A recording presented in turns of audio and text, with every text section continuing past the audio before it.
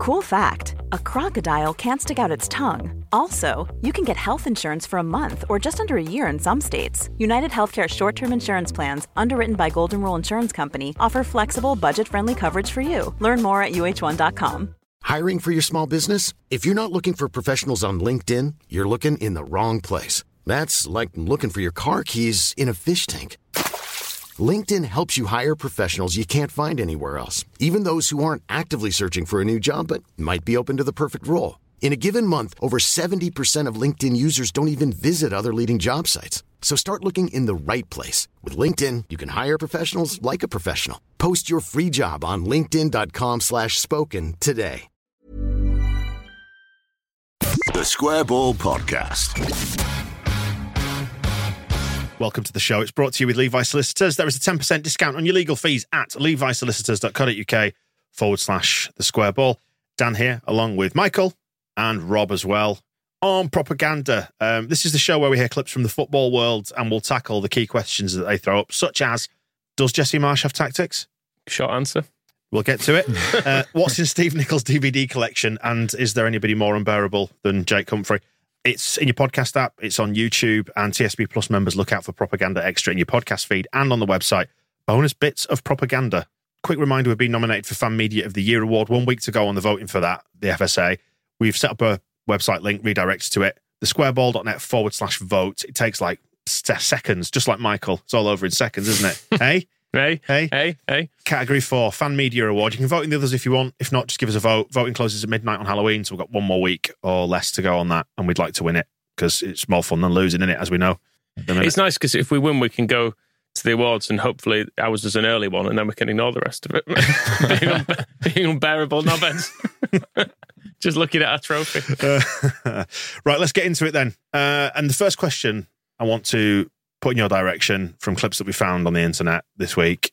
At least we're not Wolves, yeah? Because when times are tough, it could always be worse. That's the point to remember, isn't it? If we can't be happy, who else can be happy? No one. Exactly. No one. Yeah. Okay, good. Pay attention, Michael. You know, Wolves got pumped 4-0 by Leicester at the weekend, so they're dead sad. This clip is from Talking Wolves. 2 things to note. Listen out for a name from Leeds United's past, which caught me by surprise. And does any of this sound vaguely familiar? At the minute, it seems like a chore. I hate it. I hate going, but we still go. I think today is just a microcosm of the bigger picture at Wolves, which in no uncertain terms is an absolute shit show from top to bottom. From top to bottom, no one's got a clue. Fans baying for blood for Scott Sellers today. I understand the frustrations, but I really don't think that he's the sole reason and the sole problem. I think the problem goes above, and I think that's the problem with Jeff. The structure of the club is ridiculous, and I've never known a club like it. Today, I thought we started well. First 10 minutes was good, but after that, it was dreadful. It's rotten. It's absolutely rotten. I don't agree with the singing "We're fucking shit" and all that. I don't think it helped. But what else have we got to sing about? It's so toxic there at the minute. And it's bold of the club to assume that we're going to be still afloat come January 2023 when they want to appoint a new manager, because plot twist, we're not going to be with performances like that. The whole situation around the managerial departure and acquisition is nothing short of negligible. And in any other business, heads would roll. So they should. So for me, whoever's looking at this from a hierarchical point of view, Fosun, they need to sort it out, because their investment and their asset is about to become a whole less worth than what it is now. Shambles. How does that make you feel? At home. Yeah. You could substitute the 49ers in for Fosun there, couldn't you? Probably, watching your investment diminish. Except I suppose that he wasn't really naming names in the boardroom particularly then, was he? I know he did mention sales, but he was like, I don't think it's really him. I think it's elsewhere, whereas I feel like Victor Orta has probably come more directly in for some flack. Yeah, I did chop a bit out of that just for timing purposes, where he does actually get into the Jeff that he's on about. I think is the guy that seems to be one of the owners or the majority owner. So he does call him out, saying that he feels like he wants complete control over affairs. But yeah, Scott Sellers played for Leeds between 1983 and 1986, and then again in 92-93 very briefly in the post-championship season. And he was appointed. I had to look in at this all on Wikipedia and stuff, but he was appointed head of Wolves Academy in 2019. He's now their technical director, but there's a bit of confusion around what his role is. It's not quite clear. And I think the fans have sort of, he's the lightning rod for all their frustrations at the minute. Because apparently he's in communication with the bench during the games. But the guy who's their interim manager, Steve Davis, he says he's not making footballing decisions. He's just chatting about things around the game. That's how Chilino used to do. Yeah, with one of the coaches. And the songs that the fans have been singing is "We Want Sellers Out," "Sellers, make a sub," and "Scott Sellers, get out of our club," that kind of thing. So yeah, Wolves. At least we're not Wolves, right? It is comforting to hear some misery. Some shared misery, as Jesse Marsh was talking about with Brendan Rodgers. I feel like we've got some friends there. A good friend of mine is a Wolves fan, and he texted me at full time in the Leeds game. The basic gist was, surely that's your manager's final game. But then he did say, at least you're not Wolves. I've never seen a team look so unlikely to score. I mean, their stats at the weekend are insane. I think they had 21 shots and lost 4-0. Leicester had 4 shots on target. Which is actually less efficient than they were against Leeds, because they had 1 shot on target, I think, against Leeds and scored 2 goals or something like that. So yeah, a very weird game, but I suppose that's one positive to take out of the weekend. I mean, Wolves, I guess, in a way, backing up Leeds United's assertion that there are simply no strikers in world football that you can sign, because they had to go and drag Diego Costa off a beach or something, didn't they? I mean, he's only 34. I thought he was at least 40 odd, I have to say. Younger than you, Michael. When I had to sign him. He just always looked like an old man. When he was at Chelsea, he looked like he could have passed for about 50. Grizzled. Yeah, grizzled. With reference to the managers then, we got a message in from Ginger Paul. This was after the Leicester game. But it poses an interesting question about Jesse Marsh. And have we seen all this before? In the wake of that Leicester game, honestly, the guy needs to get to fuck. I've given it 10 games to try and figure out a proper opinion of him and not just knee-jerk and say he's pish, but he fucking is. He's out of his depth. He's irritatingly, falsely positive, and he's going to drag us down while still claiming that it wasn't a bad game and everyone tried hard. He's pretty much an accent and a cadence of speech away from being fucking Warnock with these post-game interviews. I'm just fucking done with him. And if at the game at Fulham on Sunday we get scalped by another team who's deservedly in the bottom section, I want him gone, on the next plane and gone to fuck. The question there is he Warnock in disguise? Have we seen all this before? We've got more Warnock, by the way, on Propaganda Extra for you. Is he Warnock in disguise? I'm enjoying the use of the phrase "get the fuck" and "pesh." Very good, good Scottish. Like having Phil Hay back in the Scottish room. phrases there. When the time does come for Jesse, we should get that guy to sack him and tell him in those exact terms. Next to the corner flag picture on the official website, Jesse Marsh has been told to get to fuck. Well, we do score the players and the manager out of 10, don't we, with our member feedback, TSB Plus members, and Jesse got 1.38 out of 10 for the Fulham game. I presume that score is. Yeah. That's not very high, is it? I think it was similar for Leicester. I can't remember the exact number, but yes, it was not great. And he's now there's only Junior Firpo between him and bottom of the league for the scores this season. Brutal. And I mean, Junior Firpo's it's kind of cruel having him on there. Is that where the scale starts? Yeah, the Firpo scale.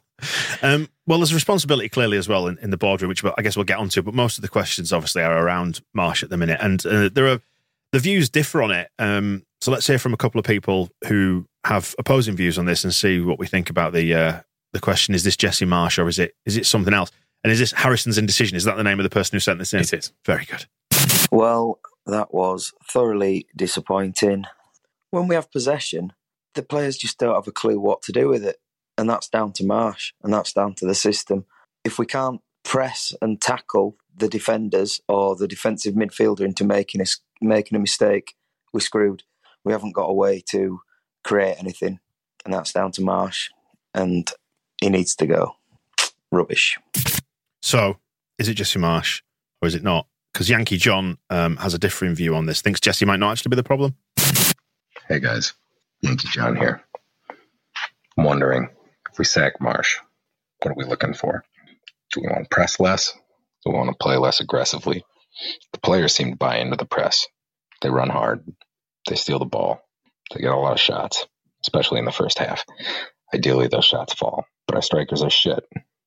So we sack Marsh. Strikers don't change. Is Bamford going to make 1 out of 2 shots a game instead of 1 out of 4? Our defense is shit. We sack Marsh. Defense doesn't change. Play less aggressively. Defense sees more of the ball. Are we going to concede fewer goals that way? I'm from Wisconsin, so I'm a little biased. but just try and not to jump the gun. Cheers. It was very honest of you to admit that, Yankee John. And you've got an absolutely amazing voice as well. You should be on on radio, I think, with that. Late night talk show host, maybe. I kind of feel like Jesse is still a problem. He's not all of the problem by any stretch, but I do feel like if we had another way of playing, maybe you can make some other players more likely to score. I know the chances keep falling to Bamford, and he's the main striker, so that would be the obvious thing to look at. But it's not like, I don't feel like we're creating enough chances anyway, is the bottom line of it. I don't feel like it's like Championship version of Bamford when he used to miss a load of chances. I used to feel like he was genuinely getting 3 or 4 really, really good opportunities a game, and we were dominating as a whole, and it was costing us. But actually, when the tactics were also leading you to concede 3, you're asking an awful lot of your strikers to try and peg that back, aren't you? And it does feel like the defence is exposed as well as us missing chances, doesn't it, I think? I mean, Rob, it's worth saying at this point, you didn't go to the game on Sunday. So you did wow, what a punishment. You sat and watched this all again, knowing what the outcome was going to be. Yeah, which was a nice way to spend my Monday evening. Moscow actually messaged me asking if I could do the podcast today, asking me to bring some enthusiasm and sort of youthful energy to this podcast. And I think I was 77 minutes in at that point, and the crowd had just started singing "Sack the Board." And I thought, you're on your arse here, Moscow, but I'll give it my best shot. But it was interesting because I think earlier in the season I'd missed the Brentford game and watched that back later, knowing the score and expecting it to be an absolute clusterfuck, which it was, but it was actually not as bad as I was expecting, considering the scoreline. And actually there was lots of good play in that, and Leeds kept creating chances and worked the ball well. And actually I watched the Fulham game back, and it just looked like this is done. Like everything about it seemed just dead. Like the crowd, the players, there was just no there was no sense that Leeds were ever going to get back into that game once they went behind. And the point that Yankee John makes, I think, the pressing and things like that are all good, but there can be other stuff as well as that. There can be a way of playing and creating chances other than tackling the defensive midfielder. And actually, there just doesn't seem to be any, and that there never has seemed to have been. I think last season, there was games that I absolutely hated, even games we won. I remember like the 3-0 win at Watford, watching that, just hating it. Like, it was horrible. But you did think, well, his job here is just to keep us up. And then he's had the summer to kind of implement his tactics more. And actually, it just still seems the same. And I think Moscow said a few weeks back that in one of Mash's many podcast or coaching seminars, he laid out all these detailed plans for pressing and things like that. And then someone asked him, well, what do you actually do when you get the ball? And he just sort of went, there's loads of plans about that. Don't worry. And it does seem that way. And you think about, I actually think those 3 players that play behind the striker, as much as the striker is a problem and we're not scoring enough goals, those 3 players behind him, Harrison, Aronson, Sinisterra, are all really good and creative, but we just don't seem to have a plan of how to get them into a game very much. And you think back to last season, he played Rafinha at wing back. Like, that was his plan, to get Rafinha into the game, to play him as a wing back. Throws. Don't forget the long throws. Come on. Well, maybe that's why the defence is looking so shabby. It doesn't have Rafinha in it anymore. But also, I think the defending's getting worse.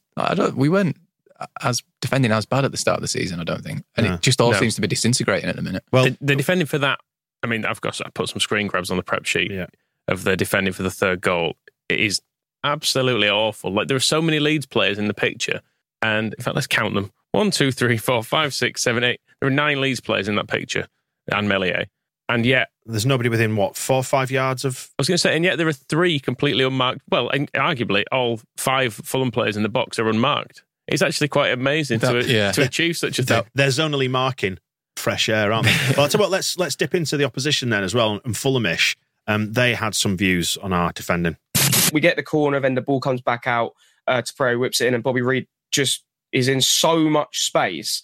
I don't really know what the Leeds defenders were doing here. I think it's in between Cooper and someone else, can't remember who the other defender was. But Bobby Reid just glances it into the far post. But from a Leeds perspective, those first 2 goals to concede are absolutely criminal, because I just still don't understand. I've watched the highlights back multiple times, last night, and I rewatched back Match Day 2 this morning. Like, how is he in so much space there? Interesting question around penis ball as well that follows from all this. Fuck Fizzy Drink Football is the name of the person who sent this in. And FFDF's hot take is that Radrizzani is determined to be a disruptor, and has seen that in other leagues, the Red Bull high-intensity style has allowed teams to find undervalued players based on their physical attributes that then perform way above their expectation. It is a bit Moneyball, isn't it?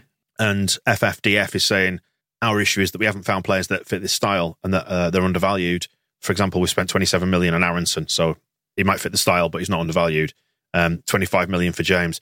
And FFDF is saying, I'm not convinced this style can work in the Premier League either. And just finishes off by saying, fuck's sake, I miss Bielsa. It's a fair point on the style because it hasn't particularly worked, because Rangnick is the man who was the architect of this, and it failed miserably. And I know Scum have got many, many problems about them, and so, probably more so last year when he was brought in as a temporary measure. None more so than the person in the number 7 shirt. He had a load of dickheads refusing to do what he was asking of them, I'm sure, as well, which can't have helped. But it didn't work there. It feels like Southampton have been on the verge of sacking Hasenhüttl for about 3 seasons now. They're basically, he just sort of always manages to win a game and not be booted. But that's the other main example of it.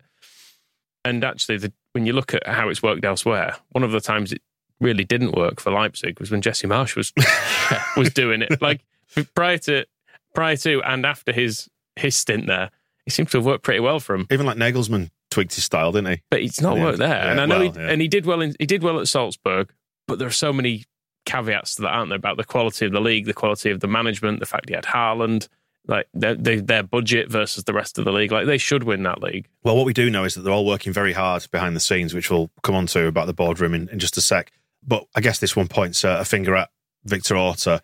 And there's another interesting question here. Does the recruitment problem, does it extend beyond the obvious? And Jean-Luc Colombo has flagged up that Sinisterra, who was our marquee attacking signing this time, basically plays the same position as Jackie Harrison, one of the few players that Leeds probably didn't need to upgrade. Well, it extends as well beyond the players we didn't sign, because we tried to also get Gakpo and De Ketelaere, and I don't think either of those have an obvious place. They're not a left-back or a striker. It's your number 10, isn't it? Well, that goes back to Penis Ball as well, is that we've got a squad kind of built on width and wingers, and we've hired a manager who plays really narrow and needs width coming from his full-backs, and we don't have a left-back. We've got Junior Firpo, but I mean, we don't have a left-back. We don't need to go back over that, do we? So yeah, it's not, doesn't seem joined up here. No. I mean, and I suppose you can go back as far as Dan James as well, and I know that was a Bielsa thing, but the fact we've got him and disposed of him again within a year. We should still have him, you know. Well, I mean, I know you're not a fan of him, Michael, but he's a Premier League level player, regardless of whether you think his output is good enough or not. You can give him the ball and he can run with it fast past people, which is something we don't often seem to do. He doesn't often go past people, actually. Let's move on. I've not really missed him, but I mean, we would still have him had we not completely fucked the transfer deadline day, which is, I guess, does go back to recruitment, that we essentially got rid of him to try and sign Gakpo or, I can't remember his name, Dieng, and didn't get either. And then we got Nonto, who we've not seen yet, other than for the under 21. It's fucked. They made such a mess of that. Malpractice is the word that Jean-Luc Colombo uses. Why on earth didn't we sign a right-sided attacker? One of many questions. They're working hard behind the scenes, though, and that's the important thing. A lot can happen in 3 years, like a chatbot may be your new best friend. But what won't change? Needing health insurance. United Healthcare Tri-Term Medical Plans, underwritten by Golden Rule Insurance Company, offer flexible, budget-friendly coverage that lasts nearly 3 years in some states. Learn more at uh1.com. Since 2013, Bombas has donated over 100 million socks, underwear, and T-shirts to those facing homelessness. If we counted those on air, this ad would last over 1,157 days. But if we counted the time it takes to make a donation possible, it would take just a few clicks. Because every time you make a purchase, Bombas donates an item to someone who needs it. Go to bombas.com/ACAST and use code ACAST for 20% off your first purchase. That's bombas.com/ACAST, code ACAST.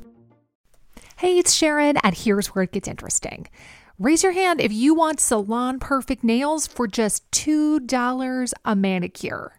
Yeah, me too. With the Olive & June Mani system, you can say goodbye to expensive services that take hours and hours and love your nails more than ever. I would know. I've been doing it for years.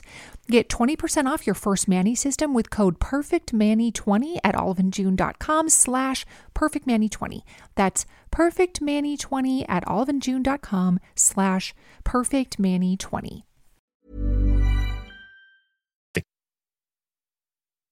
You missed Ellen Road, Rob, on Sunday, but you've been in that sort of environment before. You know what it's like when it starts to get a little bit anarchic. Where were you, by the way? I was in the Lake District at a wedding, so I was I was up a hill on Sunday when the team news came in and my phone started going You mad. think of just jumping off the side, Yeah, well, do you know on what? striding edge? It was absolutely pissing it down, and I thought, I'm really glad I'm here. but saying that, I was sad to miss it because I was intrigued to hear what Ellen Road was like. But having watched the game back, I couldn't quite believe how apathetic it seemed. Well, Methley Chris has sent a message in on this point. Was it weird on Sunday? Just walking back from the game now, it all needs throwing in the bin. Marsh knows it, the board know it, the fans know it. The apathy of the fans today, the first goal was celebrated like a friendly goal. Virtually no bad chance at all, certainly nothing of volume. It needs to be undone now so we can start after the World Cup with a fresh start, write this bit off and go again. It's awful. No plan, no idea, no urgency. Embarrassing. There you go. The reaction extended to all the goals as well because the Fulham goals were all greeted with a fuck's sake. And like the second goal, still long. I've mentioned this in the match ball. Still so long in the game left, and there was no like, come on, we can still do this. It was well, that's that done. And when Somerville scored, I know there were only 2 minutes to go, but we've seen games before where the Blackburn game under Bielsa, for example, where you come back and you can still have at least one more attack and one last big push, but it felt like, oh well, consolation. Fine. I was thinking that during the Leicester game when there was like half an hour left or whatever. Never ever thought we'll get back into this. No. And it would have only taken a goal to really kind of change the feeling about that. And it was the same on Sunday. And it kind of speaks to the lack of confidence that Marsh was chatting about after the game. And I found that so worrying because Jesse Marsh is like Mr. Confidence, isn't he? That was the whole reason of bringing him in, was that the players were stressed and mentally overworked under Bielsa, and you think, get this guy in and he'll be their mate, and he's part of the WhatsApp group, and these doors always open. They're blowing out their arse after 70 minutes. And now he's saying that they're not confident. You think, that's what you're here for, though, isn't it? You're here for the vibes. Yeah. They're not confident and they're not fit enough. Brilliant. Let's hear from some cottagers then. Cottage Talk had this to say on our fans. Because the fans are always going to play a big part. Leeds are amongst the most raucous in the country. Right. So when things are going well, it's a tough place to play. But when they're not, and they're in the mood they were this afternoon, especially towards the end of the second half, then it turns a little ugly. Players know it. Obviously, Jesse Marsh would know it. And so the recriminations will begin. There you go. The recriminations will begin. I don't think it did turn that ugly. I've got to be honest. There were little pockets of it and a few chants. Yeah. But mainly people just went, it's the end of that then. It is the sense. It was funereal. What's that word? I mean, yeah, like a funeral. Like a funeral. It was a bit like a funeral. Well, afterwards, Kinnear was, what was he surreptitiously filmed? There's a point in this, and you might have seen this, it's been doing the rounds on Twitter. Steve, the Irish Coast Guard, captured this one, and it's Kinnear has been cornered, is that the right word? Talking to some Irish Norwegian fans who've been over to watch this for the weekend, and somebody is sort of pointing the phone in his direction, and he clocks the phone, and you see him eye the phone, as if he's like, I know I'm on camera now. If you haven't heard it, here it is. Has Jesse delivered? Yeah, look, the results are what we need to do. Everyone knows that. So, we're working behind the scenes, to try and fix it. So that's the thing. Players are working hard. Jess is working really hard. Backroom staff working really hard. Have you got confidence in him, Angus? We still think he can do a great job for us. But the results are what we want to do. So we'll just keep working hard and focus on the next game. And that's the best we can do. The players, they're giving 100%. They're devastated. I tell you, they're devastated in there. And, where does it turn? We've got Liverpool next week, Nick. It's going to be tough. It's going to be tough. Every game's tough in this league. There you go. Answers or non-answers. Is Kinnear going for a career in politics? Working hard. We're all working hard. I would love it's worth watching that, because I'd love a body language expert to analyse that, because at the moment when he asks if he's got his back in, Kinnear shakes his head. and also goes, we still think he can do a job for us. Maybe not the manager's job, a job. And then he also tries to move it on really quickly. He doesn't want to dwell on it, does he? He really looks like a sad schoolboy that someone's put in a suit and he's sort of getting told off by his parents, just like, I'm sorry, I'll change, I'll do better.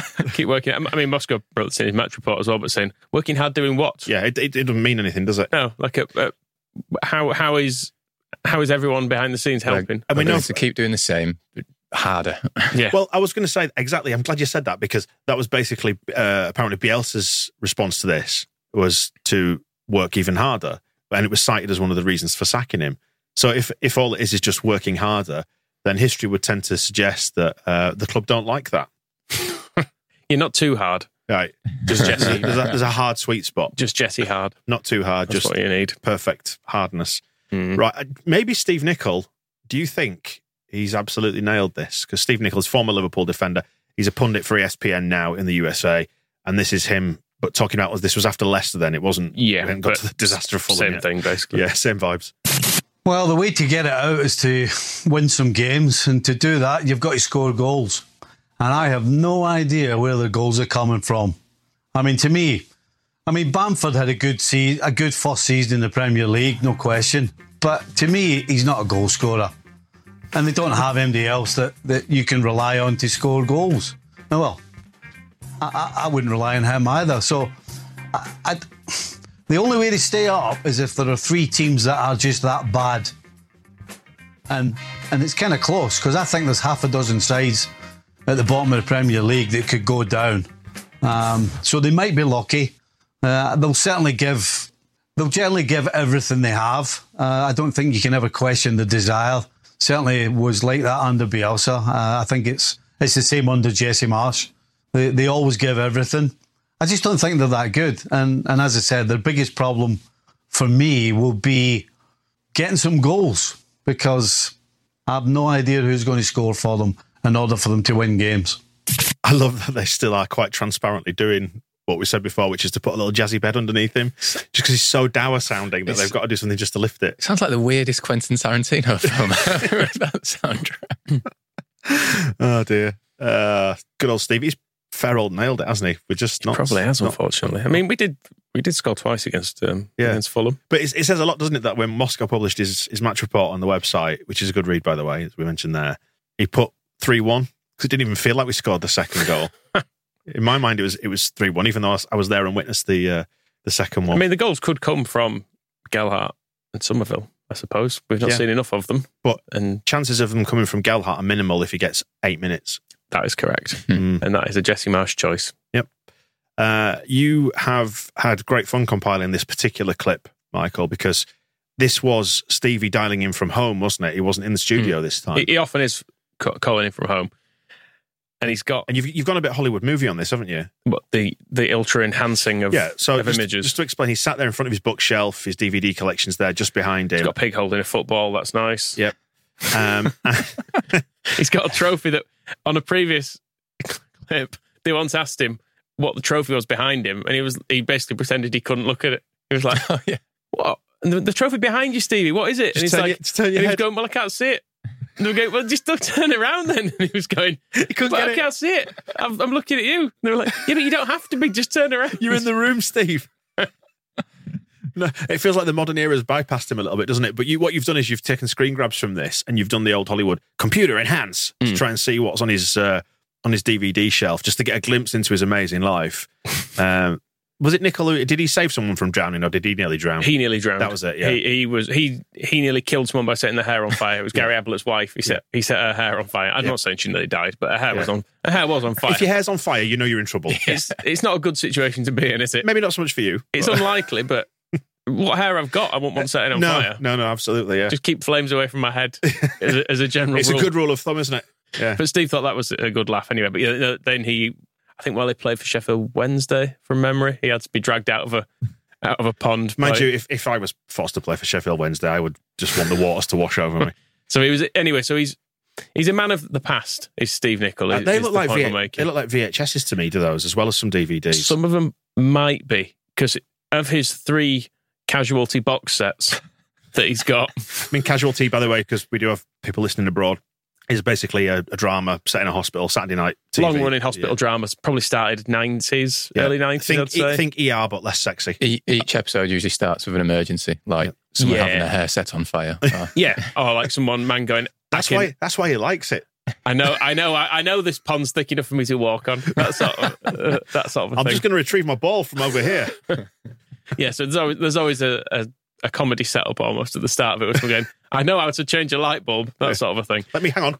I'll sweat my fingers, that kind of jazz. So he's got in his collection. Sadly, I can't work all of it out. Yeah, but he's got three Casualty box sets. Yeah, which is because Casualty is one of those things that when in the days prior to Netflix, you'd sort of watch it sometimes, wouldn't you? Because it was Saturday night. It was on the TV. It was that. Or if you didn't want to watch the light entertainment on the other side, you'd watch the drama on the other. Yeah, you had like 4 channels, so you might have got it might have been Against Gladiators or something on ITV, which was good. I'd have watched Gladiators, but yeah, it was like it's kind of a thing you might watch if it was on. But Stevie has gone, well, I might have moved to America, but I'm going to need my casualty, so I'm gonna rewatch some old episodes. So he's got that. He's got a couple of He's got a big Downton Abbey box set, and then another one next to it, which I'm thinking is maybe the Christmas special or something. Then he's got. Have you ever watched Downton Abbey? Some of it. I used to work at ITV, didn't I? So I just you have to. Do you have watched, to? Well, they used to sit you down, put sticks in your eyes, and force you. It was a big deal on it. It was not really for me, I have to say. But no, I am kind of aware of it. You really should do more on your time at ITV. Well, what if I have to go back into it? if this goes tits up, please have me back. I'll be honest, a huge unlikely to have me back. Why is that? Is that because your work output dropped to an absolutely disgraceful level towards the end? I mean, it probably did, but it was still better than a lot of people. which is not saying much, is it? Yeah, I sent a slightly shitty email on my exit as well. What did it say? I just chucked a couple of people under the bus. Oh, really? Only dickheads. Your managers? Yeah. Basically, yeah, good lad. Not immediate manager, but yeah, some of the not the ones you liked, obviously. Some of the more difficult to love personalities in there. But no, what an inspirational colleague you are. During my time at ITV, one thing I never watched was The Commander. Do you remember that? No. He's got that. Was that a police drama? Is it? Yeah, you almost couldn't write this because if you were taking the piss of Steve Nichol, you'd go for something a bit more mainstream or something that he might choose to have a box set of. But yeah, The Commander was a British crime drama broadcast on ITV1 starring Amanda Burton. Now it appears to be on Acorn TV, so you might be able to find it. Between 2003 and 2008. So he's got a box set of that as well that he's going to watch. Yep. And the weirdest thing he's got, because he's got several of these, it's so blurry. It was kind of hard to make out, but I was like, is that word? Computer enhanced. I think the word is kettle on that. So then I started trying to find things containing the word kettle. I thought maybe it was, spying kettle or something? But it's the singing kettle. Right, yeah. Have you ever heard of the singing kettle? I mean, I have now. I mean, you're asking me this question. I've looked at this sheet, so yeah, I have now. But he's got several of these. He's got at least 3 singing kettle DVDs. Yeah. And I've got a little clip to show you what the singing kettle do. This is the intro from a BBC Kids series of the 90s. Okay. Spiked handle, lid of metal. What's inside the singing kettle?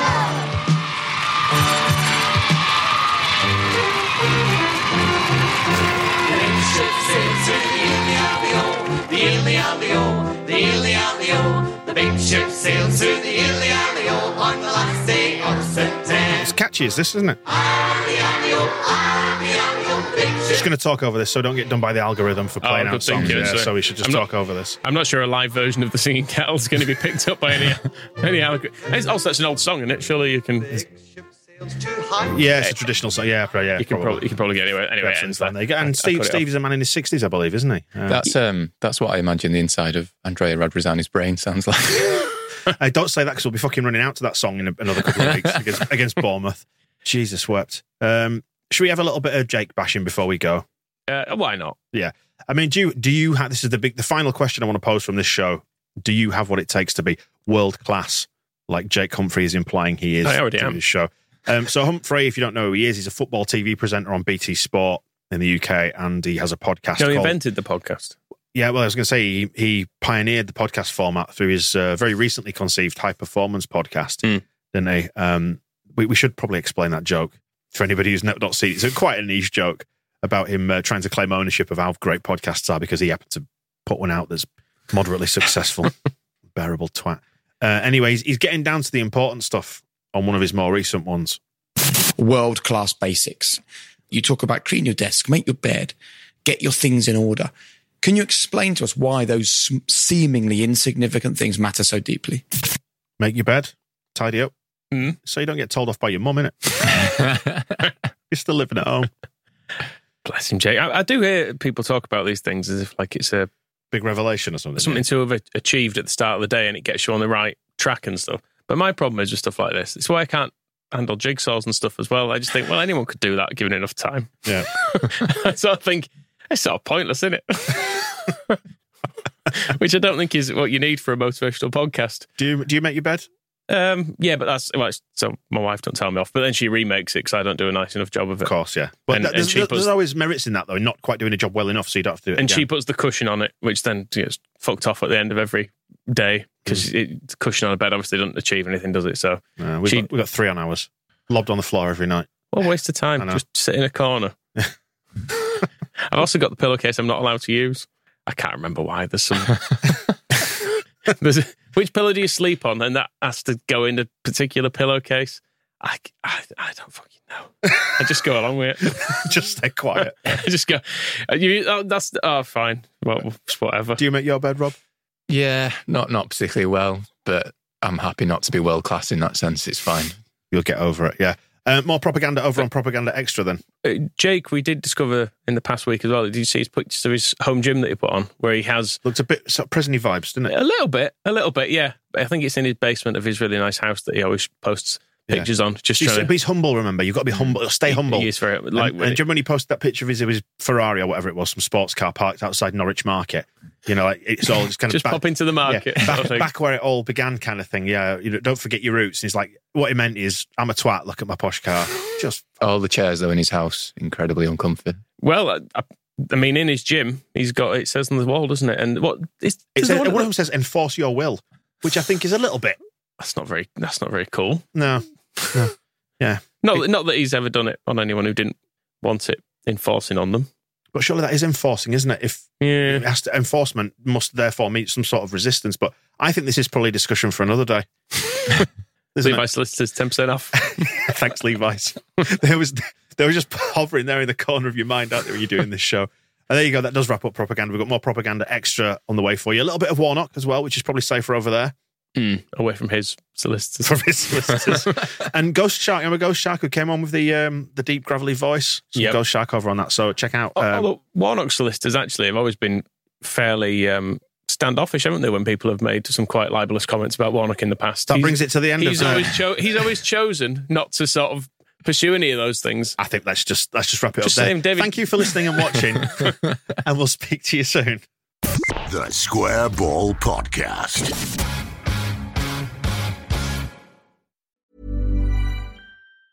Roundabout Season 2, presented by Nissan, is live now, and we're back to share more stories from the road and the memories made along the way. We're talking rest stops, if we're stopping to get gas.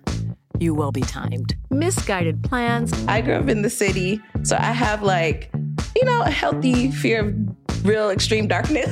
A lot of laughs. Y'all weird, but you were different. And so much more. Listen and subscribe wherever you get your podcasts. Acast powers the world's best podcasts. Here's a show that we recommend. The Real Housewives is a guilty pleasure for most, but if you're looking to not feel guilty about that pleasure, tune in to Everything Iconic with me, Danny Pellegrino, where I break down all the messy moments and behind-the-scenes antics of Bravo's popular franchise. And on Everything Iconic, I also interview celebrity guests like Kelly Ripa, Keke Palmer, Drew Barrymore, Cameron Diaz, and more about their guilty pleasures, their past work, and so much more. So if you're pop culture obsessed and find yourself watching way too much reality TV like me, tune in to Everything Iconic with Danny Pellegrino, wherever you listen to podcasts. Acast helps creators launch, grow, and monetize their podcasts everywhere. Acast.com.